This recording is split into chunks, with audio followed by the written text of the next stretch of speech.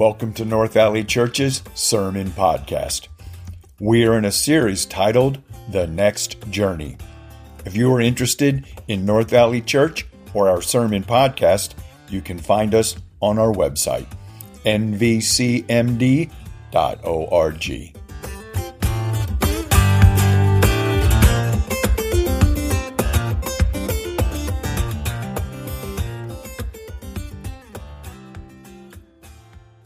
Well, good morning again. My name is Grant, for those who don't know. I'm on staff here. I work with Pastor Dan. Try to at least once a week catch up with PD, but life's been crazy through all these holidays and whatever, and illness and all kinds of crazy things. But I try to work with PD. I play some strategy games in some of the work of North Valley, trying to make sure that we're planning things out and we're attacking things with strategy. And so if you were here last week, Dan touched on the start of a new message series called The Next Journey. And Dan talked about where North Valley Church came from. He talked from the start of where Dan came from to the start of where Maddie and I came from to where what existed in this building before North Valley did, Myersville Baptist Church, where they started, how long this building's been here, and really how all those things kind of meshed together and how life kind of turned to create North Valley, to start a new church. And so it was a really cool message. If you didn't get the chance to hear it, you can go back and listen to it on our podcast right now. If you don't know how to get to the podcast, the secret is NVC Sermon Podcast. You got to look for those words. There's like 1 million North Valleys apparently all over the world and all over the U.S.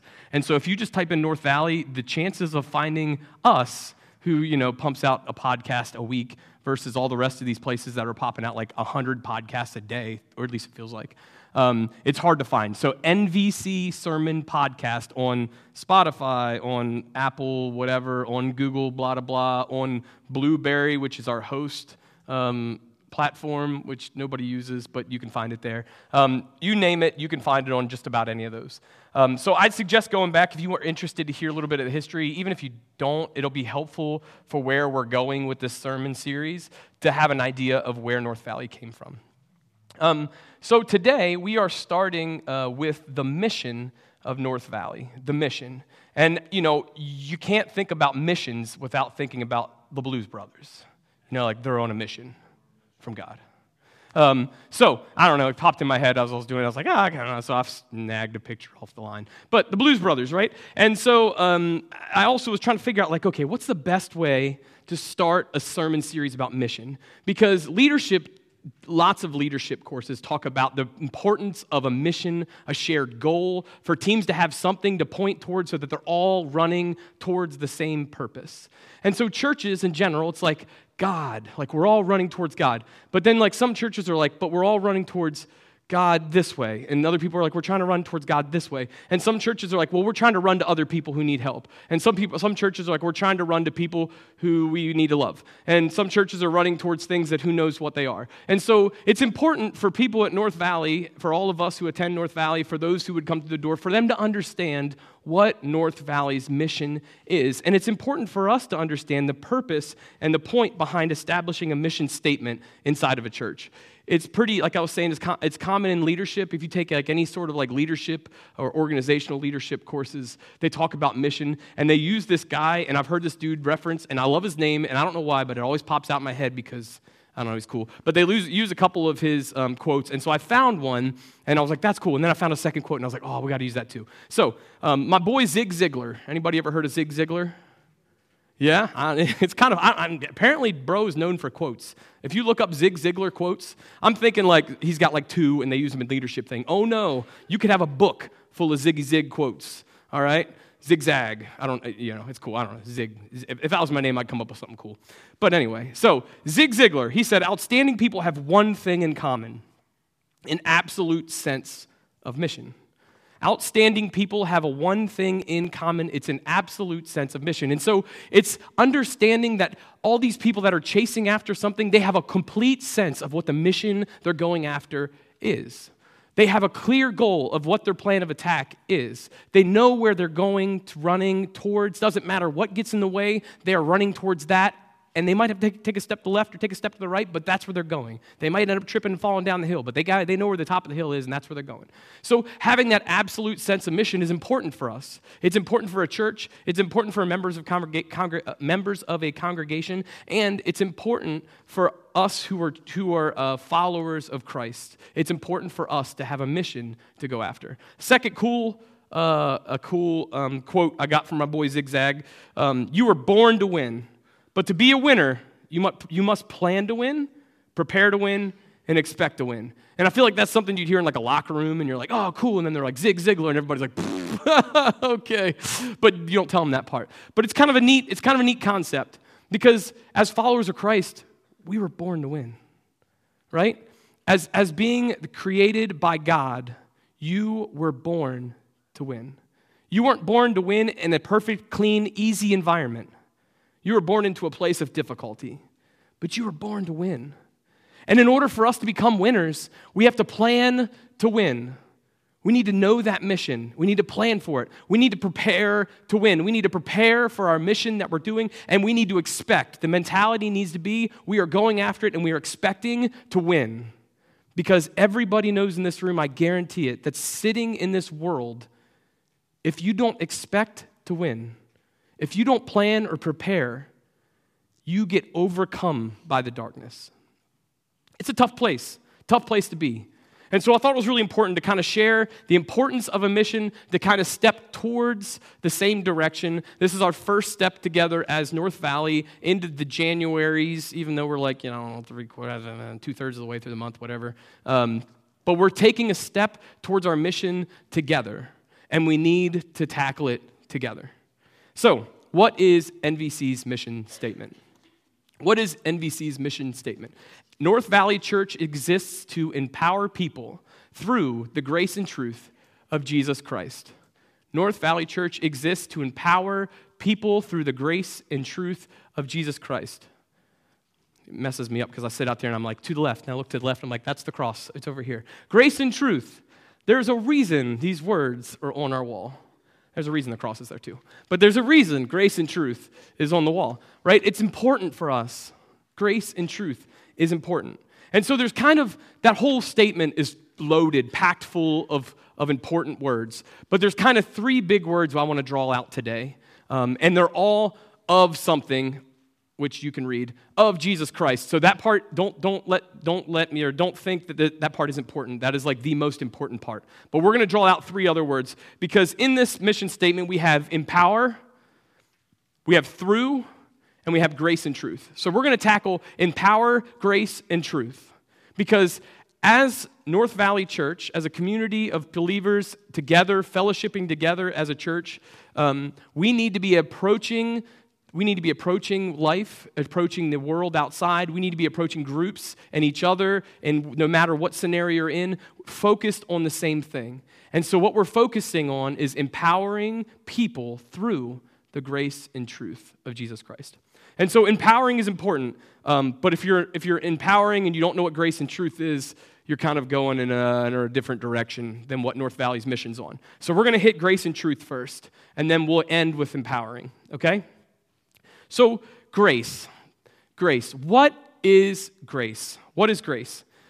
This was one of these concepts that growing up in the church my entire life, I've heard the word grace a million times. I've seen people name their animals and kids and all kinds of things the word grace, right? And I'm like, okay, this is an important word. I listen to it in the Bible. I read it in the Bible. And I'm like, okay, it's utilized. It is important. Doesn't matter what verse you look at that has the word grace in it. Grace is a really important word in the verse.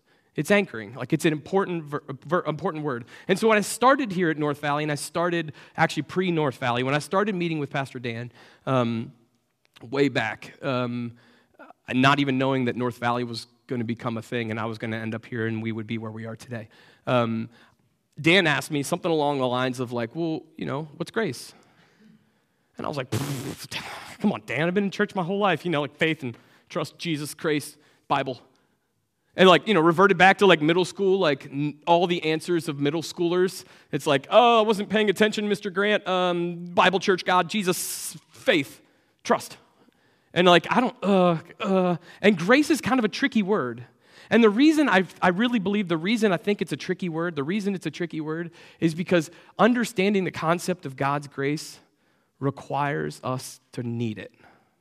Understanding the concept of God's grace requires us to need it. And we're going to get into like how grace works, like what grace does for us. That's one of them on there on the screen. We're going to get into that in particular. But like before we even get there, I want to go through like what really grace is. See, grace is like unmerited favor.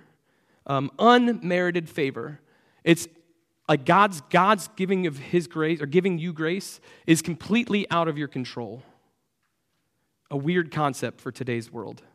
Completely out of your control. There's nothing you can do to get rid of it. There's nothing you can do to change the amount of grace you have. There's nothing to do you can get more of or run away from. It doesn't matter. There's nothing you can do because it's God's grace given to you for no reason other than you're His. That's it.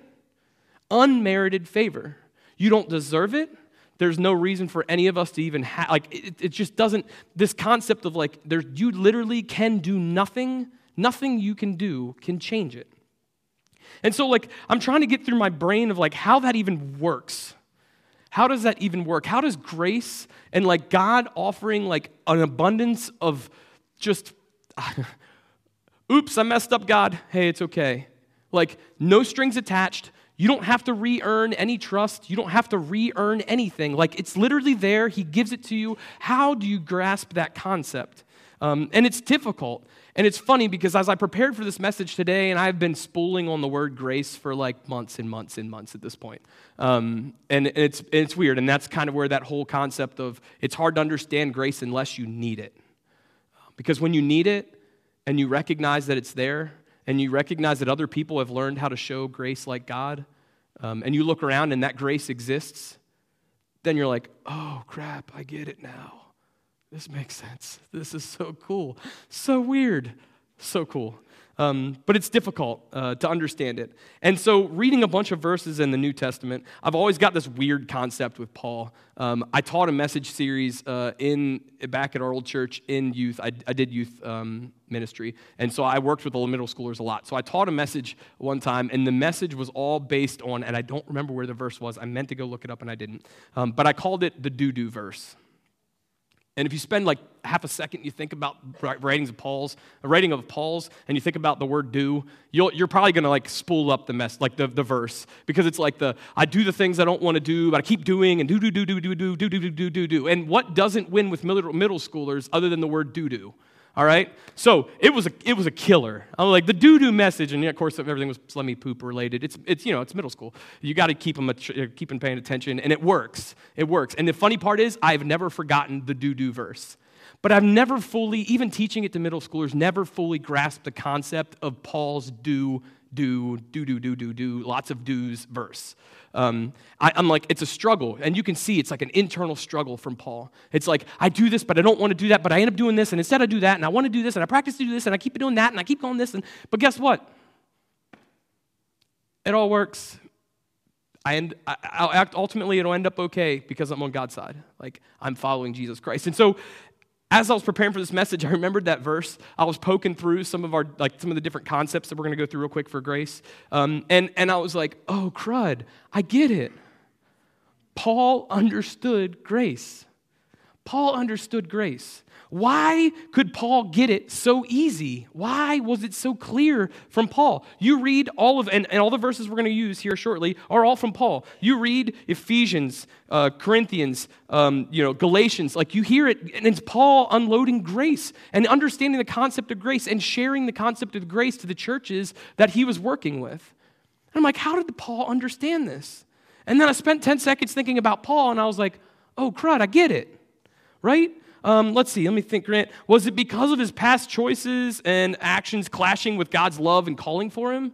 Like Saul the murderer, becoming Paul, like the guy on fire for Christ, planting churches. Do you think he understood God's grace because his past choices and actions were kind of hitting head to head with God's love and calling for him? And it clicked? God's grace. Doesn't matter what happened. He gave it to me. I can't change it. It's there. And I can move forward. right? Was it because of that? Was it because he was paying attention to what was going on around him as he planted these churches and as God showed him favor, as he went into these places, as he was, his life was nearly ended many times, like while he was threatened? Do you think Paul was paying attention? Absolutely. Do you think he was smart? I added that one to the list because I think Paul's a smart dude just by his writings. But I think a combination, a collaboration of those three things created experience that Paul completely grasped the understanding of grace. And so it's important for us that if you haven't hit that moment where you've had nothing to do but rely on God's grace, or maybe you have and you didn't entirely get it, it's important for us to take a snapshot of that time and look at what happened. Look at where you went out of that, the direction or path you chose, moving away from whatever that concept was or whatever that issue or struggle in your life was, that difficult time in your life, and the path at which you went. Look at where God was in it. Did you let him in? Did you not let him in? But how did the outcome, how did it roll out? Maybe you were in a really bad accident, and by God's grace, you lived. And it doesn't matter all the choices you made since then that may have been mistakes or may not have been the right move. You're here today. Maybe it was a choice you made that just train wrecked your family, your life, you name it, your work. But by the grace of God and the grace of the people around you, it's an entirely different world today. You see things entirely different. You feel things entirely different. You can understand concepts that you couldn't get before, right? The grace of God. And I think Paul really understood that. And so we're looking at some verses from Paul about grace in order to kind of get a good picture, try to do the best we can to get a good grasp on what God's grace does for us, why it matters, and why in the world North Valley would empower people through grace and truth. And so the first piece we're going to hit on is before that slide, Kurt. It's how we're saved. Grace is how we're saved. Grace is how we're saved. Written by Paul in the book of Ephesians, chapter 2, verse 8, it says, "For it is by grace you have been saved, through faith. And this is not from yourselves, it's a gift from God." Really simple verse. Paul really intentionally put in, and this is not from yourselves. Because naturally we want to control it. We want, oh yeah, God's given me grace because, I go to the Bible study. I have friends that are church people. God's showing me grace because I made the right choice and I bought that guy a burrito when he needed it. You name the concept. People do it because we like control. When things are out of our control, we freak out. We lose it. But guess what? You can't control God's grace. Because it's by God's grace you've been saved through faith. This isn't something from yourself. It is a gift from God, handed to you for nothing. See, we don't deserve God's grace. Like, we've all messed up. We've messed up to different degrees. We've messed up all over the place. We've made choices. We've been disobedient. We've wanted more. We've wanted better. We've wanted less. We've wanted different things. We've all done it. But guess what? Through His love, He offers the grace freely. And there's nothing we've done to earn it, nor is there anything we can do to gain anything more from it. Like, it's how we're saved. It's through God's grace, what He gives to us, that saves us. Because we believe in Him, and we know His grace exists. We follow Jesus Christ, and it's God's gift. We deserve far, far worse than being saved. But it's God's gift to give it to us. And that is how we're saved. So we're saved through grace. Second thing is it helps us to succeed in doing God's will. It helps us to succeed in doing God's will. In 1 Corinthians 15:10, it says, "But by the grace of God, I am what I am. And His grace to me was not without effect. No, I worked harder than all of them. Yet not I, but the grace of God that was in me." See, in this piece, I read that one a couple times because I was like, "Woo, I don't know if he's like flexing or not. Is he pointing?" I'm really confused on what Paul's doing here, but I think I kind of get it. And so I had to read through it a couple times. And it was interesting because Paul points to how the grace affected him and helped him to be who he was. He says, "But by the grace of God, I am what I am. And His grace to me was not without effect." God's grace affected Paul. Paul recognized he was who he was. But by the grace of God, he can continue on a different path. He could continue. And you know what? And that grace that God gave him allowed him to drive and work harder. And he acknowledged that, right? He says, no, and didn't go without fact. No, I worked harder than all of them. Paul knew that he was running without yield, right? He was running with no stops. He worked as hard as he could. And why he recognized it wasn't because of him. It was because of the grace that God gave him. It gave him the strength and the power to run forward, even though the stuff around him and behind him in his past and all around was a mess. God's grace helped him to succeed in doing the will of God. See, one thing I poked at myself this week was like Grant making Grant's choices on living Grant's life the way Grant chooses. Doesn't end well, right? If I were to roll things back and look at my life, I shouldn't be here. I shouldn't be doing this, right? I'm not worthy. I'm not capable of speaking super clearly and elegantly. I'm not a super good study person. I'm terrible at reading books and reading in public. I'm terrible at all of those things. And I've made some not great choices in my past. But guess what? I'm not capable. I may have not come from the right background. But by God's grace and his call on my life, I can be at peace with all the old junk. I can be at peace with all the bad decisions. Doesn't mean they're okay. Doesn't mean I would try to do them. It's a repent, right? It's a turn and run in a different direction. But I can be peace. I can be at peace with the old Grant. I can put that junk away. I can recall it in order to help give me strength to move forward. But I can put that junk away and I can move forward with God's will, God's calling my life because of God's grace. Because of God's grace. And it's not just like I can push forward. Like if you read through those words, Paul says, I worked harder than all of them, and it's because of the grace that was with me. See, it's not just a normal push forward.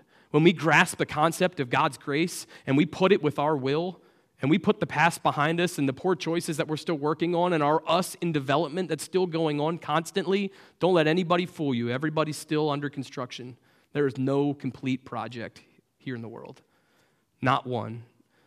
Not me on a stage, not Dan on a stage, not any other church, not any other pastor, not any other person. We're all under construction. But with God's grace, we can run forward with God's calling in our life with reckless abandonment. It doesn't matter because he gave me the grace, he gave me the calling, and because he wiped it clean and he saved me, I can move forward with complete reckless abandonment for what's going on because I know it's what he's calling, I know it's my mission, and I know I need to go.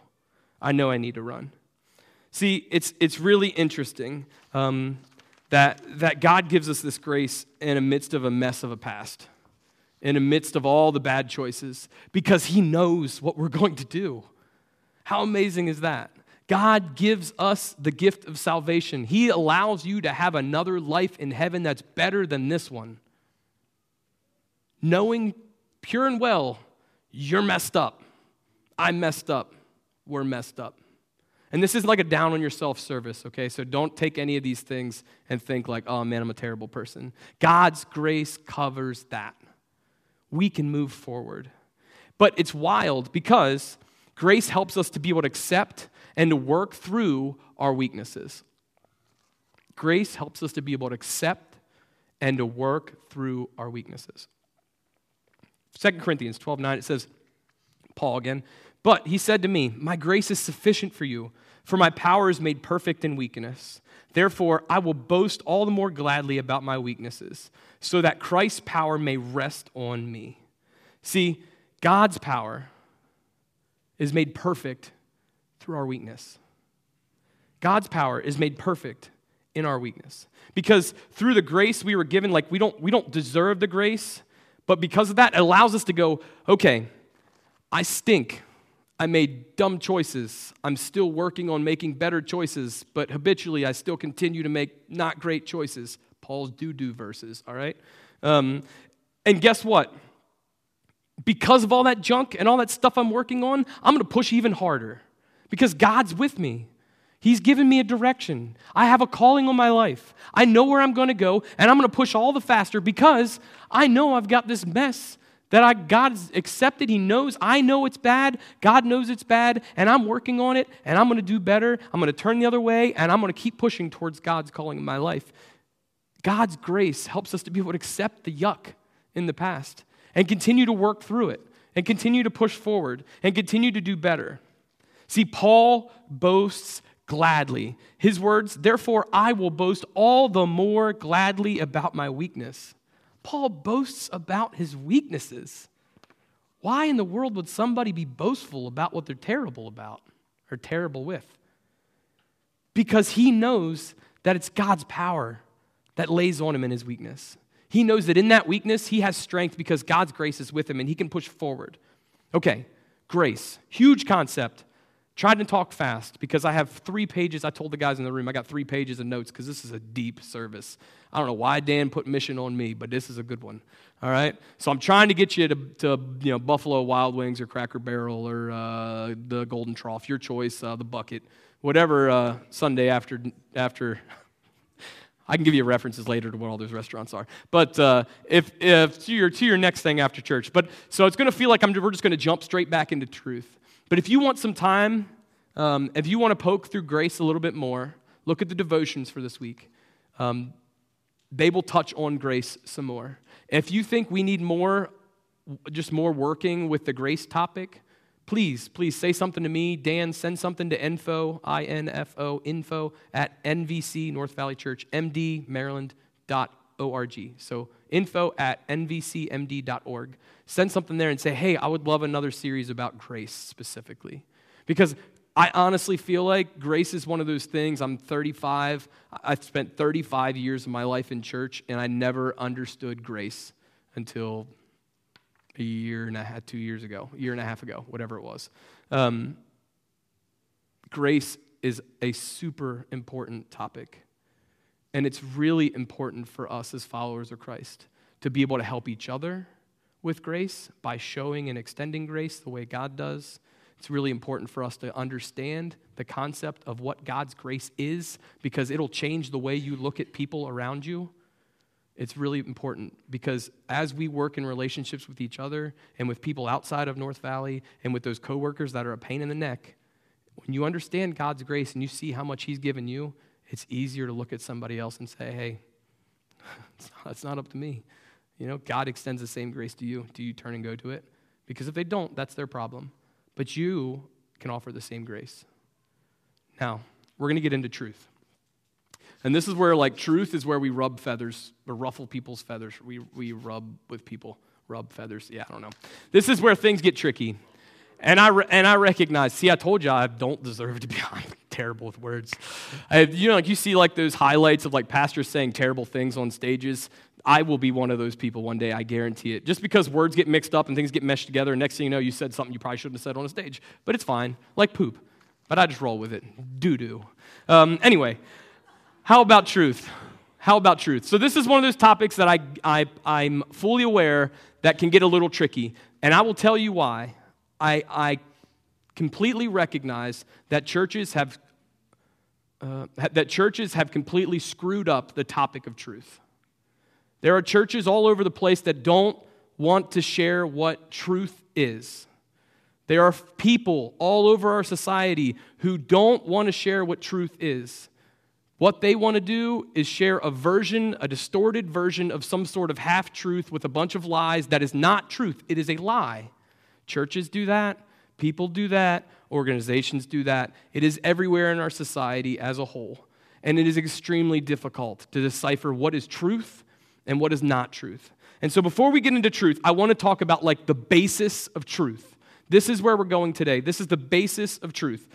And one of the most irritating things as a 30-something-year-old guy who's gone through certifications for random things in my work life and construction, who's gone through college and done that stuff, one of the most irritating things in my life has been the old pick the most correct statement. Pick the most correct. Are you joking? What happened to true false? Give me a bunch of stuff that's wrong and give me one that's right and let me pick the actual right. Don't make me pick what's the most accurate statement. That's garbage. That's not truth. You're talking pick the most of the lies. We don't work like that. But that's how our life works. As I evaluated myself going into this truth thing and trying to figure that out, that's what kept jumping out in my head. Our world is surrounded by pick the most correct. Which one do you like out of these 5? Pick the most that's correct for you. A, problem solved. Move on, right? Hey, there's a lot of weird things going on in the church, but it's pick the right one that feels right for you, and that is the truth. Love God. Have a nice Sunday, right? And that's churches around our world. That is not truth. That is a distortion of truth. That is a pick the most correct, which is false. False, false, false, false, false. Answer's false, right? That is not truth. So, I'm going to do my best. I'm going to do my best to cover this truth topic. And I'm not intentionally trying to upset anybody. But if I do, please come talk to me. Please come talk to me. Because if you know me, you know my heart. I am not a person that likes conflict. But what I felt more than anything as I've worked through this message is that it is important for us to understand truth. And I mean the real truth. The foundation of which truth comes. And that is the Word of God. That is the basis of truth. Anything that's a distorted version of what God says is false. Anything that's counterproductive or counteracts with what God says is false. Anything that is not clear, God's clear with it, and it's not entirely clear, it's false. God's Word is truth. And that's where we get our truth from. You can't change math, right? Can you change math? Can you make 1 + 1? I tried this with Maddie one time just out of sheer attempt. I remember talking conversation. It may have been somebody. No, I'm pretty sure it was Maddie. And she was like, "You're a moron. You can't." I'm like, "Well, what if 1 wasn't 1 anymore? It was potato, and potato plus potato equals." And she's like, "What? 2 potatoes?" Yeah, okay, all right, you got me, right? You know what I mean? But math is math. You can't change math. 1 + 1 is always 2. Right? It's not potato, it's not orange, it's not 4, it doesn't matter. You can change 1 to call it something else, chair, but 2 chairs is 2 chairs. Right? 6 chairs is 6 chairs. That is the fundamentals of math. It is at the basis, pure, it is what it is. You can try to manipulate it, but it's math. God's Word's the same way. Truth is the same way. Truth is truth. God's Word is truth. It is unchangeable. If you change it, you're distorting it, and it's wrong. It's not at its foundation. So as a concrete guy, foundations are extremely important. At its foundation, it is it. It exists. Truth exists. God's Word exists as what it is. If you want to leave a portion of your foundation out and substitute it with some mud, have at it. But I can promise you, it's not going to hold up a good house or a pool or a building or your choice. It's not going to end well. Okay? There's lots of structural engineers that try those kind of dumb things. Doesn't end well. Different story. Okay, so God's Word is truth. Any manipulation, modification, anything else is a lie. All right? God's Word is truth. Psalm 119, the psalmist says, verse 160, it says, all your words are true, all your righteous laws are eternal. Now, I'm not just this isn't just the only verse in the Bible that says God's words are true. This is just the pick of a bajillion of them, okay? So, God's Word is truth. There's no questions about it. His Word is truth. The Bible and historicity, I don't know, whatever. The history piece of the Bible, where things are laid out, where cities are at, what happened when, what battles were going on, the world, the people who are really smart, who study history, will use the Bible as a reference tool to go find those places and uncover those things. It exists as truth, okay? God's Word is truth. So, the math and the potato and the whatnot, you can change it, you can manipulate it, you can distort it. Our world does that kind of stuff, but it's not true, it's false, okay? So, in the same words, in the same way, God's Word is truth. We can say it's right. God's Word is right. Because truth and righteousness roll together, right? God's Word being truth, God's Word being correct, that is at foundation of our understanding. So truth, at the most simplest form, God's word is truth.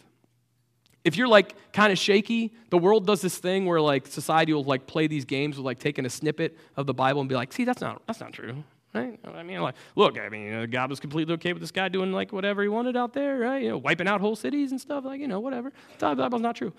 Spend some time studying about the accuracy, the historic accuracy, but then the accuracy behind the Bible, and I will promise you, the Bible is the most accurate book that's ever existed and will ever exist.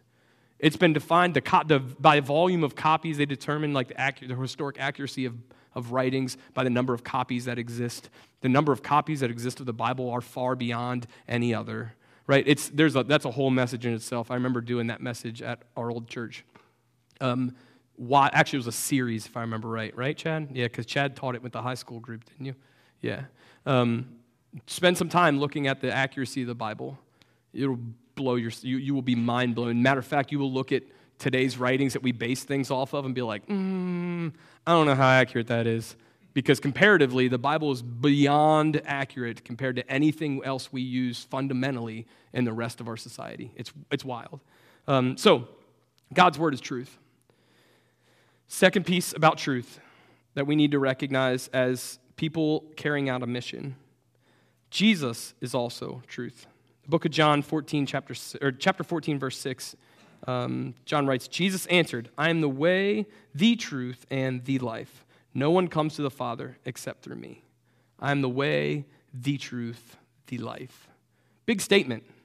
And if you've like followed The Chosen at all or read through the Bible at all, you'll see Jesus making that statement like many times. And it's pretty interesting because and honestly, the reason I'm tying Chosen is because I think The Chosen did a really good job with it. But you'll see Jesus, saying different things, right, about the law of Moses, about the Old Testament, and you'll see like all of the Jewish people around, like, oh yeah, okay, they're on board. Like they may not be like, yeah, Jesus, but they're like, all right, yeah, okay, all right, we get that. Like we're on with that. Truth, all right, check. Jesus is speaking truth. We're good. When he gets to, and I am the way and the truth and the life. They all hit the brakes. They're like, whoa. No. Like, we're cool with all this. All the rest of everything else you're saying, like the Bible is cool, like Old Testament, Moses, cool, like the tradition things that are in the Bible that we were doing at that time, like the Jews, cool, truth. Jesus, I'm not entirely sure about that one. We're going to scratch that one off the list, right? And so it was interesting because it's sort of like accepting like all the way up to the equals in math. 1 + 1 equals. But then like when it gets to 2, you're like, nah, that's not how you draw 2, right? 1 + 1, that's a 7. It's 2's look like a 7, or it looks like a circle, right? It's like accepting 3/4 of the truth and then denying the last quarter. It's like accepting a portion of the Bible and denying the rest of the Bible. I accept the Old Testament, but I don't accept the rest of the books. I accept, matter of fact, I'm not even sure about Genesis because who knows when that actually happened. So I'll take like Exodus all the way to like right before Matthew, and I'll accept that. But the rest, I'm not sure about. See, our world does that. We are full of that kind of stuff around us. It's like, I'm good with church and Bible up to when it starts to hit my money. And then like the tithe thing, let me dig around, find some ways to manipulate and no. And this isn't a money, please don't feel like this is not a money sermon. That was just an example. But like you get there and you're like, no, I'm cool until you hit my pocket. Not my thing. No thank you. X. Truth, false, truth. Right? Our world does that, and then we're like, oh, guys, it's cool. If you don't like that part, just skip it. Take that page out. Maybe like white it out, because the back might be good, because they have to print, Bible has a lot of little words. Okay, so just take that portion out. But our world does that, right? It's like, gosh, guys, being nice all the time, you can it's fine. You can be a follower of Christ and just like completely lose your crap and beat the death out of somebody. And it's okay. It's fine. No, No, it's not right to kill. It's not right to hurt, right? You go through the 10 Commandments, like all of those, none of those, and most people would say that is not right. It's not right to steal. It's not right to hurt small people or people that can't defend themselves. There are very few people in the world that would disagree with that, and there's people that do have problems, all right? But when you get into some other topics about marriage, there's churches that are like, who cares?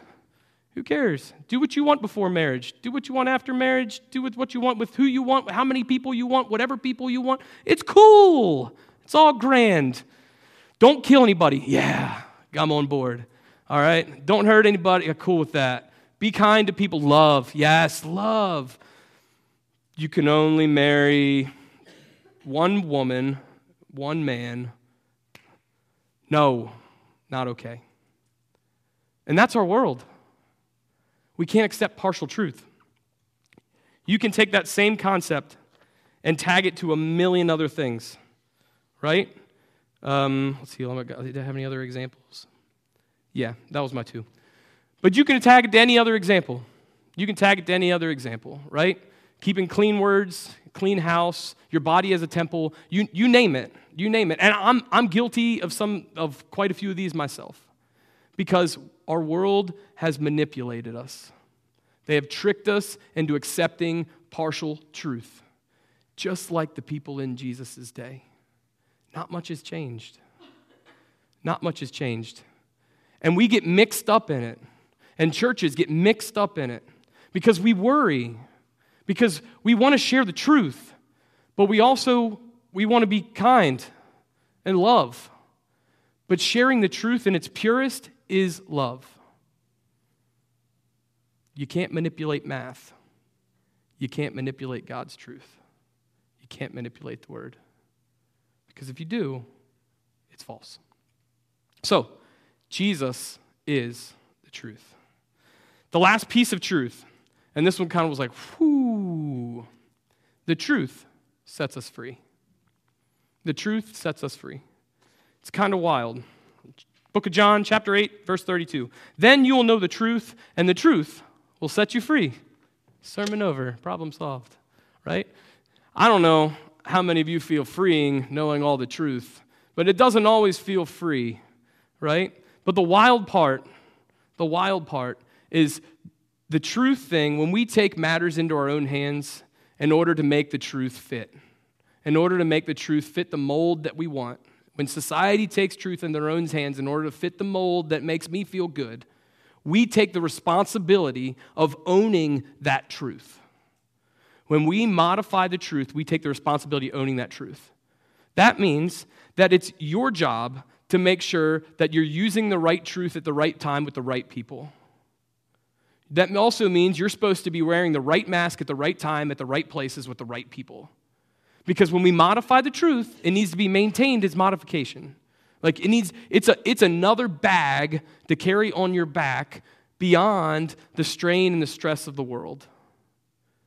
See, when we modify truth, and truth exists in 1,000 forms of different types in different societies, in different worlds, in different classes, in different educations, it requires you to be chained to the lie.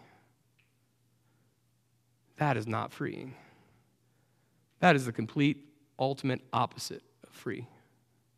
Ask me how I know. Because I lived a portion of time in my life chained to a lie. Not fun, not comfortable, not, as a matter of fact, in the moment you don't recognize it, but on the outside of it, you're like, holy cow, that was not fun. Talk about freeing. Bust those chains loose because God's truth, the foundational truth, the pure truth of God is freeing. Then it's God's truth. It's His responsibility to hold the status of what that truth is in its purest form. And it's His responsibility to make sure it's justly dealt with and it's right. It's not your responsibility to maintain what is just and what is right. If it's your truth, false. If it's your false, it's yours to handle, right? But if it's God's truth, it's His responsibility to handle. is freeing. The truth will set us free. It's no longer an issue about being a good person. It's no longer an issue trying to carry out our truth narrative or your truth or my truth. All that goes out the window, and you get to deal with, how do I maintain, approach this mission, carry out what God's calling me to do, and follow God's truth. The house's foundation is somebody else's responsibility. We just need to be putting it together. We move the way God calls us to do, under His truth. Any distortion messes it up, and you become to live chained. So this is what I want us to do. I want all of you and I to live off the chain for Christ. That was a joke a little bit. Come on, people. That's okay. Off the chain, right? You got to live off the chain. Come on, people. All right. So the truth will set us free. When we understand and recognize that it's God's truth, it's His to resolve, it's not ours to maintain or manipulate, it's not ours to change, move around, it is His, it becomes freeing. When the truth feels like it's holding you down, we need to check to make sure that it's not our truth, but it's God's that we're following. All right, so, in power, what do we do with it? We have a clear shot at what grace is and what truth is. Right? We've walked through grace and truth. The mission of North Valley is empowering people with the grace and truth of Jesus Christ. So if we're going to empower people through the grace and truth of Jesus Christ. If we're going to empower people through the grace and truth of Jesus Christ, what does that mean we need to do with it? So Dan, I think he touched on a little bit of this last week, but we have this I think we call them our values. We have our values. And this has sort of been, historically, like a Dan goal. The way Dan wants to function in his church. But today, I want to shake that up. Like, this isn't Dan's responsibility. This is us. This is a group of people in a church's responsibility to carry out. This is what we do together as a mission. And so we need to empower people through the grace and truth of Jesus Christ. And it comes from a vision of healing, equipping, and commissioning. Healing, equipping, and commissioning. When the recruiters used to call my parents' house because there was 4 boys that lived in the house, I loved to get the phone because I thought it was the funniest thing ever. Because at the time, I'd had knee surgery, maybe 2, had some screws in my knee, and I knew there was no way they would take a dude with screws in his knee, regardless of how in shape or not in shape or how healthy or unhealthy, whatever it was, he was. So I pick up the phone, hey, this is recruiter, blah, blah, blah, blah. Can I talk to somebody? I'm like, yeah, man, this is Grant. What's up? Oh, we want to see if you want to be a part of them. You name the thing. And I'm like, oh, dude, that sounds so cool. I got 2 screws in my knee. I've had a couple knee surgeries. Would you take me? I'd have to talk to my person. Let me get back to you. Okay, have a nice day. Click. Like, that was fun. I enjoyed every second of it. And the reason behind that, right, becomes that they're trying to recruit people to help maintain safety in our country, to help maintain some organizational structure in our company or in our country, to help maintain those things. They don't want somebody who's beat up and is still healing. They don't want somebody that's like hurting themselves, trying to help other people that are maybe on the fringe of death, right? Like, that's hard. They need people that are ready to go, that are ready to function, that are ready to push forward. See, in order for us to meet our mission and to go out and empower people through the grace and truth of Jesus Christ, we need to be a couple things ourselves. And this is where Dan's vision has come in. But again, I want to make sure that we're kind of working towards the same plan. So this should be our vision as a church. We need to be healing, we need to be equipping, and we need to be commissioning. Healing, we need to be healing. People are going through stuff. Even when it doesn't look like it, people are going through stuff. When you think you've got it the worst, there are people around you who are also experiencing rough. But there are also people who have gone through some stuff and ended up on the other side. We are all at some point going through a healing phase. Sometimes it's a recurring healing phase. It happens, and it happens, and it happens, and 6 months down the road, it happens again. Sometimes it's a big period of time, and then we recover slightly, and sometimes we have to go back through healing. But as a church, we need to be working together to help people who need healing. We need to be a place that's open to people who need healing. We need to be a place that's encouraging to help people walk through healing. You are not doing the healing. I am not doing the healing. It's God's job to do the healing. But as a church, as a mission, we need to be pursuing and helping people get connected with God, to get on board with God, get on board with what God says, and be able to help get resources around people to help encourage healing. It's important. Healing's important. It's helpful for people to be able to get to the next step of equipping, to being prepared for what's coming, right? It's crucial for all of us. So as a church, we need to be keeping an eye out for those people who need help healing. If we're one of those people, we need to be reaching out to the people around us to help us heal, because we can do it together. There's strength in numbers.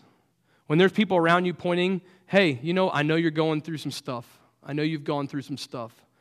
I can bring you a meal. Hey, have you prayed today? Hey, when was the last time you read your Bible? Hey, I'm missing your face around church. Hey, I just want to know I'm here and I love you. When we have people around us doing that, it helps us to promote healing. It helps us to heal. And that's an important piece, because we need to be healed in order to help empower other people through grace and truth. Second piece is equipping. That just means being given the resources and prepared to carry out the mission that God has got you on, your calling that He's working with you, and the mission of North Valley to be equipped. So equipping comes from, sort of, globally, structurally, comes from Dan down. But that doesn't mean it needs to stop with Dan. We need, as leaders, to be continuing to equip the people that work around us, the people that work with us, whether they're small people downstairs or us upstairs, right? Or the people in between that are on the stairwell, I don't know. But we need to be equipping each other, right? Hey, I don't do well, I'm not very good with words. All right, cool, Grant. Well, let's get you educated. Let's get you talking a little bit better, and let's get you in conversations where you can talk with intelligent people and you can learn how to be intelligent. I don't know if that'll ever work, but it's just a concept, right?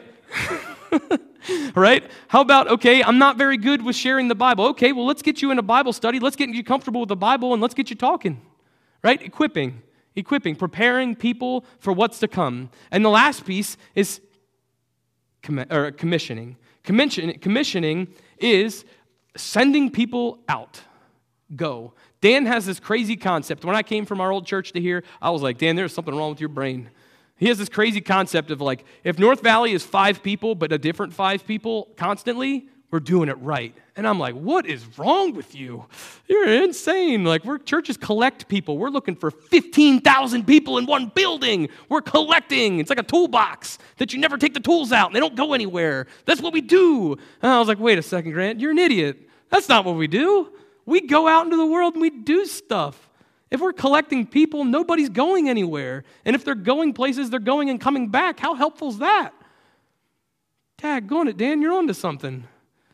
And so the last piece of that is important, because to be able to go out on your own, to be commissioned to carry out the will of God, to go out on your own, you need to be ready for it. You need to be equipped, and you need to be healed. You need to be right. You need to be comfortable. And then you need the support around you. And that's what the church is for. We're the support. So we need to be taking those 3 steps. That's how we empower people through the grace and truth of Jesus Christ. We carry out healing in the church, equipping in the church, and we send people out to carry out the things that God has told them to handle, right? Whether it's going to plant a new church, whether it's leading worship somewhere else, whether it's going into the school system and doing an after-school program with kids who need help or need some structure and stability around them, whether it's going into a new job or a new workplace or a new work environment to shake up the way it works. God calls us to do all kinds of things in all kinds of different times. Sometimes they feel like you're all over the place. Like, I don't understand why God wants me to go over here. But guess what? He's got a plan, and it's way better than anyone you could ever think of and I could ever think of, any of us could ever think of. We just need to carry it out. So, with all that, in a nutshell, if you've never chosen to follow Jesus in your life, if you're at the church thing and you're hearing me talk about truth and you're like, man, I really want to punch Grant right now, I'm sorry. But if you never had a relationship with Jesus Christ, I am not perfect. You will hear me say that a million times over. Maddie will nod her head in the back because she knows it as well. And neither is she, and I'll call her out. Yeah, none of us are perfect.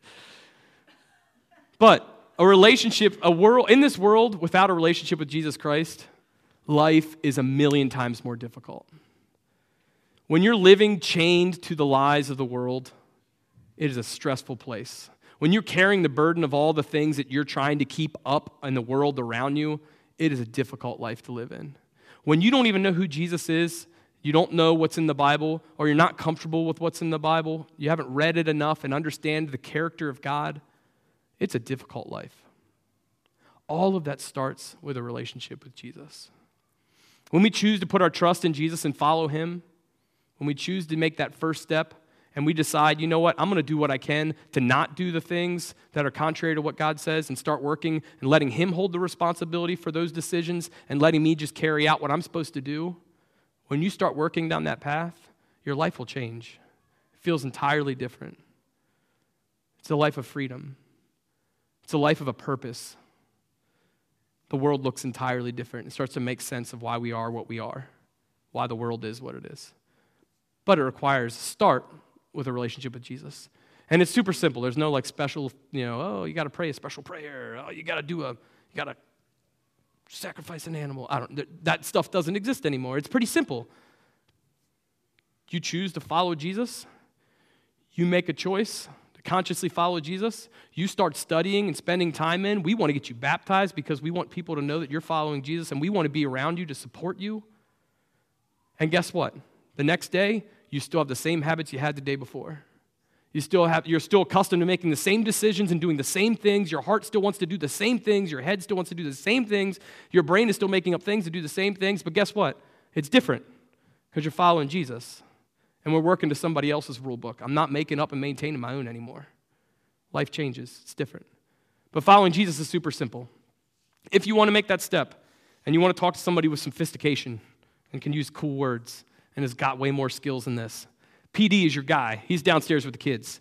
If you want to talk to me, I'm happy to talk to anybody at any time. Everybody's fully aware, and I've been talking for the last 40-ish minutes. So, I like to talk. But I'm happy to share as much as I can with you. But a relationship with Jesus is critical because to carry out a mission of empowering people, the band can come up, and preparing out, it's always the last thought, carrying out a mission where you're empowering people through the grace and truth of Jesus Christ needs to start with you have a relationship with Jesus Christ. Because it's hard to understand any of that if that relationship doesn't exist. It doesn't have to be perfect. It doesn't have to be the best. It doesn't have to be flawless. Matter of fact, it doesn't have to be any more than a day old. It doesn't even have to be a day old. But that first step in a relationship with Jesus Christ and a decision to allow him to take control and allow you to follow what he leads is the first step to freedom and being able to empower people through the grace and truth of Jesus Christ.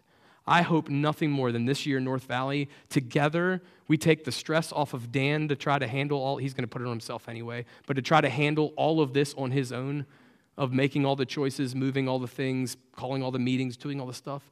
And I just pray that we take it, the leaders, the people who are involved, the people who want to get involved, that we're comfortable going, you know what? I know the mission. I know what we're going after. Hey, PD, this is what I want to do. You good? I don't need you to do anything. I just need a green light. I'll check in with you within a month. Okay, see ya. Let's go do it. Let's get healed, let's get equipped, and let's go. I hope this is the year North Valley can take that first step, and we together as a congregation can start running to help people be off the chain. I'm going to pray for us. Father, we just thank you for our time together. We thank you for the truth that you've given us in the Word. Father, we thank you for the lives and the examples, but particularly the life of Jesus and the example he gives us. We pray that we're able to just recognize what the truth is. Recognize that the things around us are often flawed, that the feeling-based and pressure-based truths that exist aren't truth.